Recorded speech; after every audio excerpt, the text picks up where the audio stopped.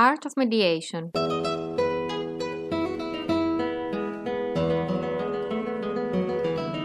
Μία σειρά ηχογραφημένων εκπομπών, podcasts, που ασχολείται με θεματικές όπως η επανορθωτική δικαιοσύνη, οι συγκρούσεις, η διαμεσολάβηση, οι διαπραγματεύσεις και η σχολική διαμεσολάβηση. Επιμελείται και παρουσιάζει ο Γιώργος Παπαδόπουλος, δικηγόρος, διαπιστευμένος διαμεσολαβητής και συντονιστής επανορθωτικών κύκλων.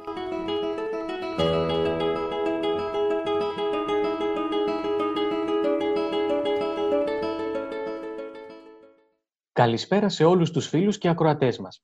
Σε λίγες μέρες θα αρχίσει η σταδιακή χαλάρωση των μέτρων που είχαν ως στόχο τον περιορισμό της εξάπλωσης του κορονοϊού.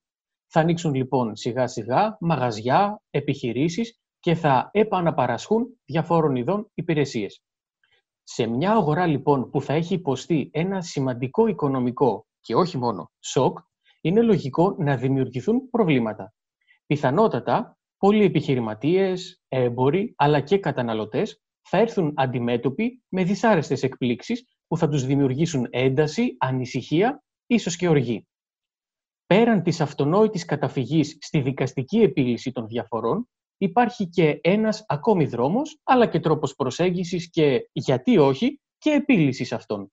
Θα τον ανακαλύψουμε σε αυτό το ζωντανά ηχογραφημένο επεισόδιο, στο οποίο έχουμε την μεγάλη τιμή και χαρά να συζητήσουμε διαδικτυακά με την Άννα Πλεύρη. Η Άννα είναι δικηγόρος, επίκουρη καθηγήτρια της νομικής σχολής του Πανεπιστημίου της Λευκωσίας, διεπιστευμένη διαμεσολαβήτρια, καθώς επίσης και πιστοποιημένη εκπαιδεύτρια διαμεσολαβητών. Άννα, σε ευχαριστώ πολύ για την αποδοχή της πρόσκλησης. Καλώς όρισες στην εκπομπή μας. Καλησπέρα Γιώργο, ευχαριστώ πάρα πολύ για την πρόσκληση. Καλησπέρα και σε όλους όσους μας ακούνε και πρόκειται να μας ακούσουν. Είμαι πολύ χαρούμενη που είμαστε στον αέρα, τον φιλόξενο αέρα αυτής της εκπομπής. Σε ευχαριστούμε πάρα πολύ. Μπαίνουμε κατευθείαν στο ψητό, Άννα, με την πρώτη ερώτηση. Η καθημερινότητα του μέσου Έλληνα εμπόρου, επιχειρηματία αλλά και καταναλωτή, όπως είπαμε, πιθανότατα θα είναι διαφορετική από εδώ και στο εξής. Στα προβλήματα που τυχόν ανακύψουν, υπάρχει και η λύση της εμπορικής διαμεσολάβησης. Θα μπορούσες να μας πεις τι είναι αυτή η εμπορική διαμεσολάβηση και μεταξύ ποιων έχει εφαρμογή? Πολύ σημαντική αυτή η ερώτηση και ολοκληρωμένη. Η εμπορική διαμεσολάβηση είναι ένα είδος διαμεσολάβησης. Πρώτα να πούμε γενικώς τι είναι διαμεσολάβηση. Η διαμεσολάβηση είναι μια διαδικασία εκτός δικαστηρίων, με την οποία επιδιώκεται η επίλυση μιας διαφοράς μεταξύ δύο ή περισσότερων μερών. Αυτή η διαφορά πρέπει να είναι διαφορά του ιδιωτικού δικαίου, δηλαδή πρέπει να είναι μια διαφορά μεταξύ ιδιωτών, ιδιωτικού δικαίου, προκειμένου να επιλυθεί αυτή η διαφορά, πρέπει τα μέρη να έχουν εξουσία διάθεση. Τι σημαίνει πολύ απλά αυτό? Πρέπει να μπορούν να συμβιβαστούν για αυτή τη διαφορά. Να μην χρειάζεται δηλαδή δικαστική απόφαση απαραίτητα, όπως συμβαίνει π.χ. σε κάποιες άλλες περιπτώσεις, όπως είναι λόγου χάρη το διαζύγιο. Εκεί δεν μπορείς να το επιλύσεις την ίδια τη διαφορά του διαζυγίου με διαμεσολάβηση, αλλά χρειάζεται δικαστική απόφαση. Άλλες πτυχές όμως των οικογενειακών διαφορών μπορείς, γιατί μπορούν τα μέρη να συμβαστούν, όπως είναι η διατροφή, όπως είναι η επικοινωνία των τέκνων κλπ. Η διαμεσολάβηση, λοιπόν, συνοψίζω, είναι μια εξοδικαστική διαδικασία μεταξύ δύο ή περισσότερων μερών για διαφορές του ιδιωτικού δικαίου, με τη βοήθεια του διαμεσολαβητή, που είναι ένας τρίτος, ουδέτερος, αμερόληπτος, ανεξάρτητος, που δεν είναι δικαστής και που βοηθά τα μέρη να διαπραγματευτούν μεταξύ τους και να καταλήξουν σε μια συμβιβαστική επίλυση της διαφοράς τους. Η εμπορική διαμεσολάβηση είναι αυτό που μόλις περιγράψαμε, αλλά μεταξύ είτε εμπόρων μεταξύ τους, δηλαδή επιχειρηματιών εμπόρων μεταξύ τους, δεν έχει σημασία το ύψος της απέτησης ή το μέγεθος της επιχείρησης ή το μέγεθος της εμπορικής επιχείρησης ή εταιρείας, ή μεταξύ εμπόρων και καταναλωτών. Δηλαδή, στην πραγματικότητα και οι διαφορές εμπόρου με εμπόρου και τρίτου, εμπόρου και καταναλωτή, εντάσσονται στην ευρύτερη κατηγορία των εμπορικών διαφορών, αλλά εξειδικεύονται οι καταναλωτικές ξεχωριστά. Να ρωτήσουμε και κάτι ακόμα. Θα μπορούσαμε να αναφέρουμε μάλλον κάποια παραδείγματα, κάποιες συγκεκριμένες περιπτώσεις υποθέσεων που εμπίπτουν λοιπόν στο πεδίο της εμπορικής διαμεσολάβησης, που τόσο όμορφα μας το περιέγραψες? Ναι, βεβαίως. Είναι πάρα πολλές οι εμπορικές διαφορές που θα μπορούσαν να επιληθούν, που δυνητικά θα μπορούσαν να επιληθούν με διαμεσολάβηση, μέσω διαμεσολάβησης. Για παράδειγμα, είναι όλες οι διαφορές από εμπορικές συναλλαγές, όπως είναι οι αγοραπολισίες, οι συμβάσεις έργου, οι συμβάσεις εργολαβίας, τα αξιόγραφα, δηλαδή οι επιταγές, οι συναλλαγματικές, τα τιμολόγια, όλες οι συμβάσεις προμήθειας, όλες οι συμβάσεις παροχής υπηρεσιών. Όλα αυτά κυρίως τις χρηματικές απαιτήσεις, δηλαδή κυρίως στις εμπορικές διαφορές, οι απαιτήσεις είναι χρηματικές. Βέβαια, όχι μόνο, μπορεί να είναι και απαιτήσεις παράδοσης εμπορευμάτων, αλλά συνήθως είναι χρηματικές. Μπορεί όμως να αφορούν και τα ίδια τα εμπορεύματα, ή μπορεί να αφορούν ελαττωματικά εμπορεύματα, ή μπορεί να αφορούν καθυστερημένη παράδοση, ή μπορεί να αφορούν χρηματικές οφειλές, όπως είπα. Όπως επίσης οι τραπεζικές διαφορές εντάσσονται και αυτές στις εμπορικές μέσα, γιατί και η τράπεζα είναι έμπορος. Όλες αυτές λοιπόν οι διαφορές, τις οποίες ένας έμπορος συναλλάσσεται με τον οποιοδήποτε, είναι μια εμπορική διαφορά που μπορεί να πηγάζει από εμπορική σύμβαση, από μια εμπορική συναλλαγή. Επίσης, στις εμπορικές εντάσσονται και οι εταιρικές διαφορές. Γιατί και εκεί μιλούμε για εμπορικές εταιρείες, η ανώνυμη εταιρεία, η εταιρεία περιορισμένης ευθύνης, η ομόρυθμη εταιρεία. Αυτές λοιπόν οι ενδοεταιρικές διαφορές, και ενδοεταιρικές και από την εταιρεία προς τρίτους, κατά τρίτον, ή τρίτον κατά της εταιρείας, είναι και αυτές εμπορικές διαφορές. Και ειδικά στις εταιρικές είναι μια πάρα πολύ καλή λύση η επιλογή της διαμεσολάβησης για την προσπάθεια της επίλυσης της διαφοράς, διότι εκείνες οι ενδοεταιρικές που αφορούν δηλαδή τα ίδια τα μέρη της εταιρείας που θέλουν να συνεχίσουν ενδεχομένως και την εταιρεία, η διαμεσολάβηση προσφέρει αυτή τη δυνατότητα της διάπλασης για να υπάρχει και η επόμενη μέρα στην εταιρεία. Δηλαδή να μην πρόκειται για την αρχή ενός πολέμου που θα οδηγήσει σε μια αντιδικία που ενδεχομένως θα καταστρέψει και την εταιρεία ως νομικό πρόσωπο. Οπότε γενικώς, επειδή όπου έχουμε συναλλαγή την οποία θα θέλαμε μετά από αυτή τη συγκεκριμένη διαφορά που έχουμε με το άλλο μέρος να τη συνεχίσουμε τη συναλλαγή, την εμπορική δραστηριότητα, την εμπορική σχέση, προσφέρει τη διαμεσολάβηση, γιατί είναι μία, όπως λέμε στα αγγλικά, amicable, δηλαδή είναι μία ειρηνοποιός μέθοδος επίλυσης των διαφορών. Φυσικά δεν σημαίνει ότι κάθε διαφορά που θα πάει στη διαμεσολάβηση θα επιληθεί, όμως είναι μια καλή ευκαιρία κανείς να προσπαθήσει να την επιλύσει με τη διαμεσολάβηση και στο τέλος της ημέρας, εάν δεν πετύχει, η πόρτα του δικαστηρίου είναι πάντα ανοιχτή και χωρίς να φοβάται, και αυτό είναι σημαντικό να το πούμε για αυτούς που μας ακούν και ενδεχομένως είναι εμπορικοί επιχειρηματίες ή καταναλωτές, χωρίς να φοβάται ότι στο ενδιάμεσο έχει χάσει τα δικαιώματά του, προσπαθώντας να επιλύσει τη διαφορά με διαμεσολάβηση, διότι όταν καταφεύγει στη διαμεσολάβηση, οι προθεσμίες τις οποίες προβλέπει ο νόμος για την απέτησή σου μπαίνουν στον πάγο, ας το πούμε έτσι απλά, δηλαδή αναστέλλονται και δεν κινδυνεύεις να χάσεις τα δικαιώματά σου επειδή σου έλεξε μια προθεσμία, μια παραγραφή, γιατί προσπαθούσες εντωμεταξύ να επιλύσεις τη διαφορά με διαμεσολάβηση. Αναφέρθηκες πριν στις καταναλωτικές διαφορές, στους καταναλωτές. Τι είναι αυτές οι καταναλωτικές διαφορές, για να το πούμε και στον κόσμο ο οποίος μπορεί να μην γνωρίζει νομικά? Κατηγορία λοιπόν των εμπορικών διαφορών είναι οι καταναλωτικές. Στις καταναλωτικές διαφορές υπάρχει το εξής χαρακτηριστικό. Υπάρχει ένας έμπορος και ένας καταναλωτής. Το ποιος είναι καταναλωτής το ορίζει ο νόμος. Όμως μπορούμε πολύ απλά και εμείς να το καταλάβουμε, σκεπτόμενοι ότι κάθε συναλλαγή την οποία κάνουμε για ένα προϊόν, για μια παροχή υπηρεσίας, εφόσον αυτό το προϊόν και αυτή η παροχή υπηρεσίας αφορά την ιδιωτική μας ζωή, αφορά δηλαδή όχι την επιχειρηματική μας δράση, την επαγγελματική μας δράση, αλλά αφορά την εξυπηρέτηση των ατομικών μας αναγκών και των προσωπικών μας αναγκών και δεν εντάσσεται στο πλαίσιο της δραστηριότητάς μας ως επαγγελματιών, δηλαδή να επιχειρούμε εμείς με βάση αυτό το οποίο αγοράζουμε ή το οποίο μας προσφέρει ως υπηρεσία, είναι καταναλωτική διαφορά. Χαρακτηριστικά παραδείγματα καταναλωτικών διαφορών είναι φυσικά όλες οι αγοραπολισίες προϊόντων, είναι οι υπηρεσίες των ταξιδίων που τις αγοράζουμε, οι υπηρεσίες τηλεπικοινωνιών, οι υπηρεσίες ταχυμεταφορών. Από όλα αυτά, οι τραπεζικές επίσης υπηρεσίες εντάσσονται και αυτές στις καταναλωτικές, γιατί η τράπεζα συναλλάσσεται με τον ιδιώτη ως καταναλωτή.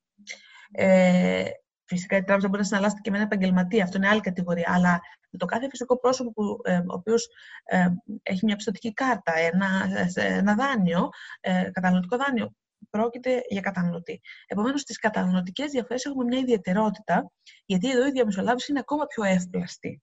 Δηλαδή έχει ακόμα περισσότερες δυνατότητες custom made, ας το πω έτσι, για τον καταναλωτή, στοχοποιημένους δηλαδή για τον καταναλωτή. Και ποιες είναι αυτές? Είναι το γεγονός ότι στις καταναλωτικές διαφορές προβλέπεται και από την Ευρωπαϊκή Νομοθεσία και από την Εθνική Νομοθεσία ότι ο καταναλωτής έχει δυνατότητα να υποβάλει την καταγγελία του κατά του προμηθευτή που βρίσκεται όμως στην Ελλάδα. Αυτό είναι το σημαντικό, να είναι εγκατεστημένος δηλαδή στη χώρα, μέσω μιας ευρωπαϊκής πλατφόρμας που σε οδηγεί σε ένα εθνικό φορέα παροχής υπηρεσιών διαμεσολάβησης, χωρίς να χρειαστεί ούτε καν να βρεθείς face to face, δηλαδή με φυσική παρουσία με τον έμπορο, να υποβάλεις το παράπονό σου, την καταγγελία σου, την αναφορά σου, να το χειριστεί δωρεάν για τον καταναλωτή, να το πούμε αυτό, δωρεάν για τον καταναλωτή, να το χειριστεί αυτό ένα συγκεκριμένο κέντρο διαμεσολάβησης από τα πιστοποιημένα που υπάρχουν στην Ελλάδα για τις καταναλωτικές διαφορές, και μέσα σε 90 μέρες πρέπει να έχει δοθεί μια απάντηση. Δηλαδή, είτε είναι προς επίλυση, είτε όχι, οπότε αν δεν επιλυθεί, υπάρχει ο δρόμος του δικαστηρίου. Πάντως, υπάρχει αυτή η δυνατότητα για τους καταναλωτές, και αυτό είναι μια δυνατότητα που δημιουργήθηκε από την Ευρωπαϊκή Ένωση, από την Ευρωπαϊκή Νομοθεσία, οπότε αναγκαία υπάρχει σε όλα τα κράτη-μέλη. Και είναι μια ανακούφιση ίσως για τους ανθρώπους που λένε παράγγειλα κάτι από το εξωτερικό, για παράδειγμα, τώρα τρέχα γύρευε. Ναι. Το έχω ακούσει πάρα πολλές φορές αυτό. Επίσης, πρέπει να πούμε ότι για τους καταναλωτές ότι και τις πλατφόρμες, όταν αγοράζουμε εκτός Ευρωπαϊκής Ένωσης, δηλαδή όταν μιλάμε για ηλεκτρονικό εμπόριο εκτός Ευρωπαϊκής Ένωσης, υπάρχουν πάρα πολλές μεγάλες πλατφόρμες αγοράς προϊόντων, τις ξέρουμε όλες ποιες είναι.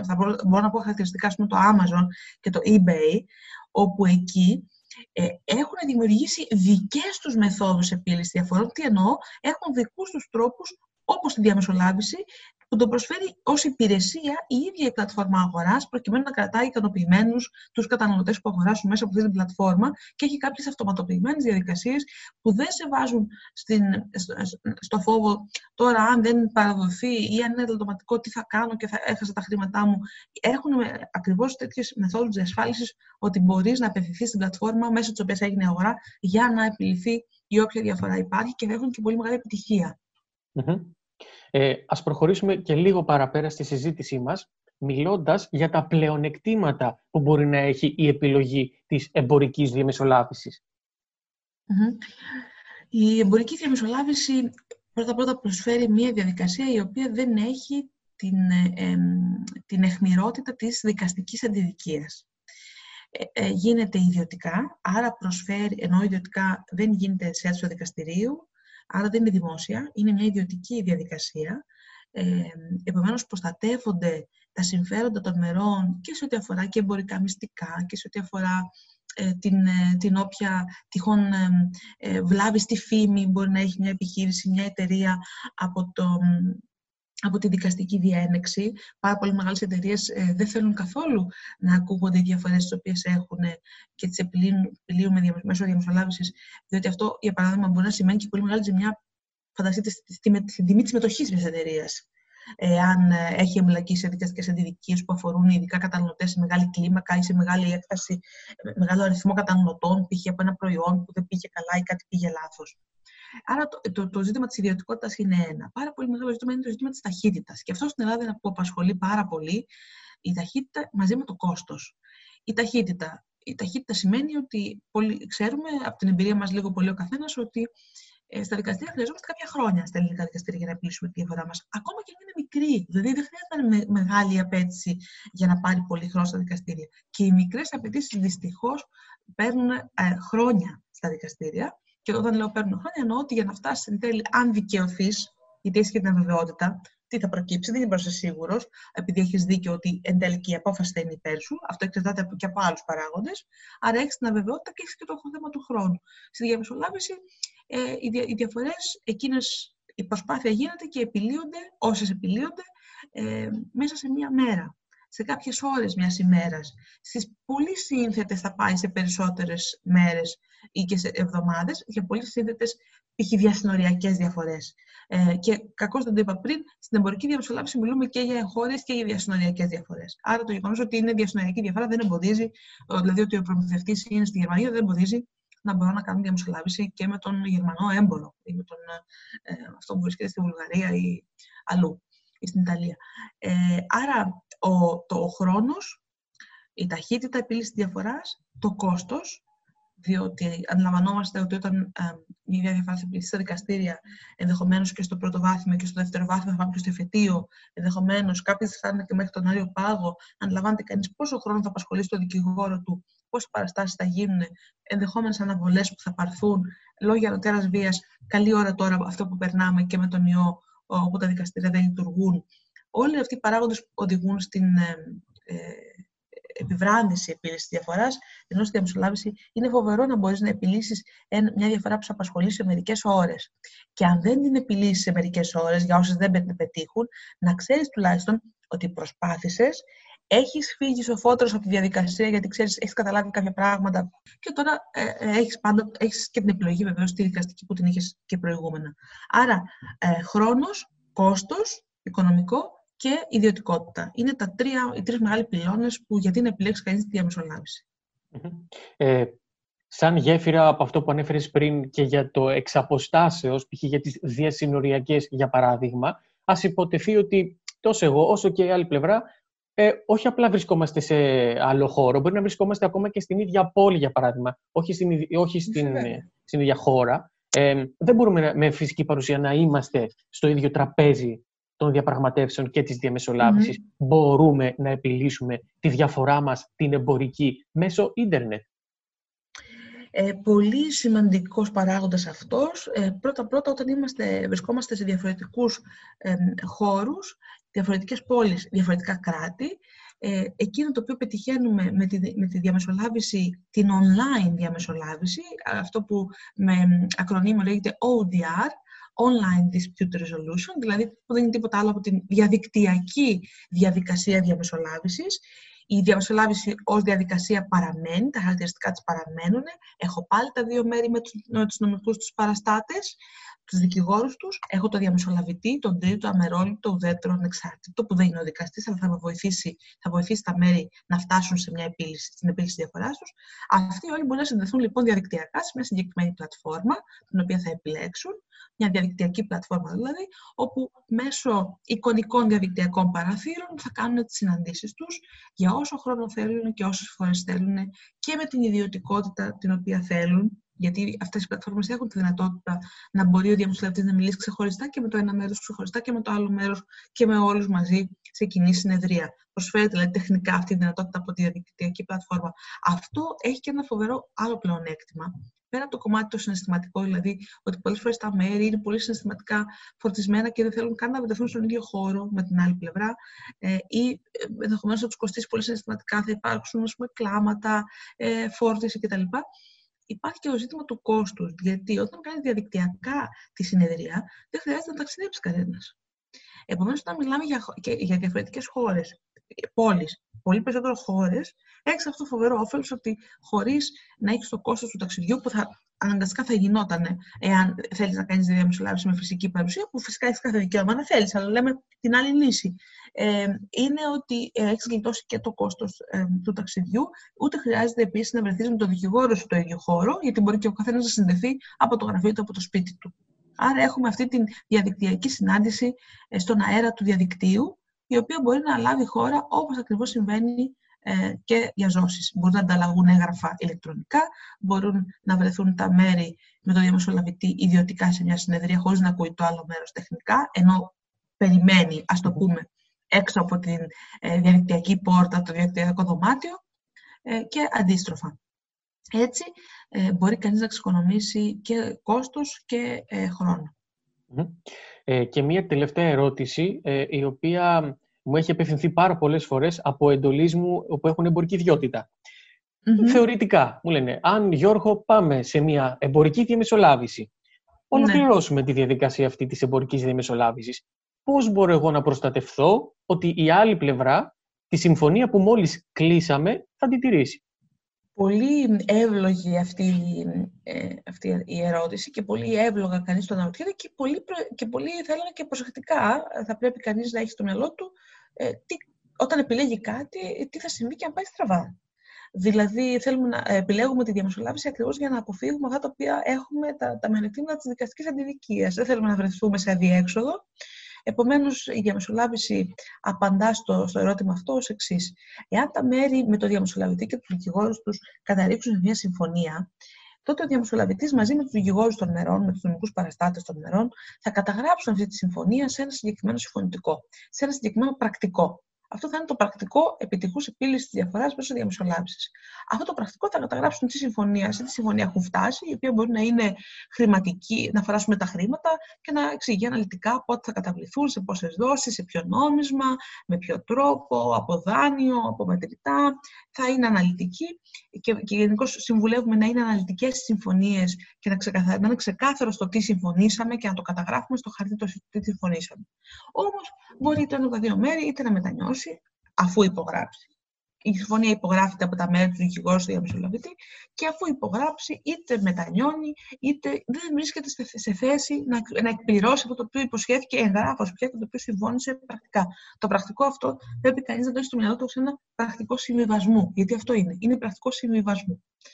Επομένως, τι γίνεται από εκεί και πέρα, το πρακτικό αυτό δεν είναι μόνο μια κόλλα χαρτί που καταγράφηκαν οι υποσχέσεις. Το πρακτικό αυτό έχει την ισχύ δικαστικής απόφασης. Τι εννοώ με αυτό? Το μέρος εκείνο που θέλει να επιδιώξει να γίνουν στην πράξη, να εκτελεστούν αυτά τα οποία συμφωνήσαν και δεν γίνονται από το άλλο μέρος, μπορεί να επιδιώξει μέσω του δικηγόρου του να καταθέσει το πρακτικό αυτό στο πρωτοδικείο του τόπου που έγινε η διαμεσολάβηση και εκεί να πάρει εκτελεστό τίτλο. Τι σημαίνει αυτό? Δηλαδή να πάρει το πρακτικό τη δύναμη να μπορεί να εκτελεστεί όπως εκτελείται μια δικαστική απόφαση. Και αυτό είναι πάρα πολύ σημαντικό. Είναι μια φοβερή δύναμη του πρακτικού, αλλά δεν κινδυνεύεις ότι έχω ένα πρακτικό και δεν μπορώ να το κάνω τίποτα και πρέπει τώρα να πάω στα δικαστήρια για να το εκτελέσω το πρακτικό και να αρχίσω μια άλλη διδικία για να εκτελέσω το πρακτικό της διαμεσολάβησης. Όχι. Το ίδιο το πρακτικό έχει τη δύναμη να εκτελεστεί με μια πολύ απλή διαδικασία που γίνεται στα δικαστήρια. Άννα, η εμπορική διαμεσολάβηση μπορεί λοιπόν να αποτελέσει ένα πολύ χρήσιμο εργαλείο για πάρα πολλές περιπτώσεις εμπορικών διαφορών, χωρίς ταυτόχρονα να στερεί από τον προσφεύγοντα τη δυνατότητα της καταφυγής στον φυσικό του δικαστή. Θέλω να σε ευχαριστήσω από καρδιάς τόσο για τις κατατοπιστικές απαντήσεις σου, όσο και για όλα τα παραδείγματα που μας παρουσίασες. Ευχαριστώ πολύ, Γιώργο, και για την πρόσκληση και για τη συζήτηση που είχαμε. Θα ήθελα να κλείσω με μια φράση την οποία έλεγε ο αείμνηστος καθηγητής Κοτσίρης, ένας μεγάλος υπέρμαχος της διαμεσολάβησης που πρόσφατα έφυγε από κοντά μας. Η διαμεσολάβηση είναι λύση πολιτισμού. Ευχαριστώ πολύ. Να είσαι καλά. Για όσους άκουσαν ή θα ακούσουν αυτό το επεισόδιό μας, αν έχετε απορίες, προτάσεις, σκέψεις ή και παρατηρήσεις, μπορείτε να επικοινωνήσετε μαζί μας μέσα από την ιστοσελίδα μας artofmediation.gr ή να αποστείλετε ένα email στο gplawyer@outlook.com ή να αφήσετε ένα μήνυμα στη σελίδα μας στο Facebook. Μπορείτε να τη βρείτε με τον τίτλο Art of Mediation. Τέλος, να σας ενημερώσω πως τα επεισόδια μας αυτά μπορείτε να τα ακούσετε μέσα από τις πλατφόρμες Anchor, Spotify, αλλά και στο γνωστό σε όλους μας YouTube. Σας ευχαριστώ πολύ για τη συντροφιά σας. Καλή αντάμωση στο επόμενο επεισόδιο.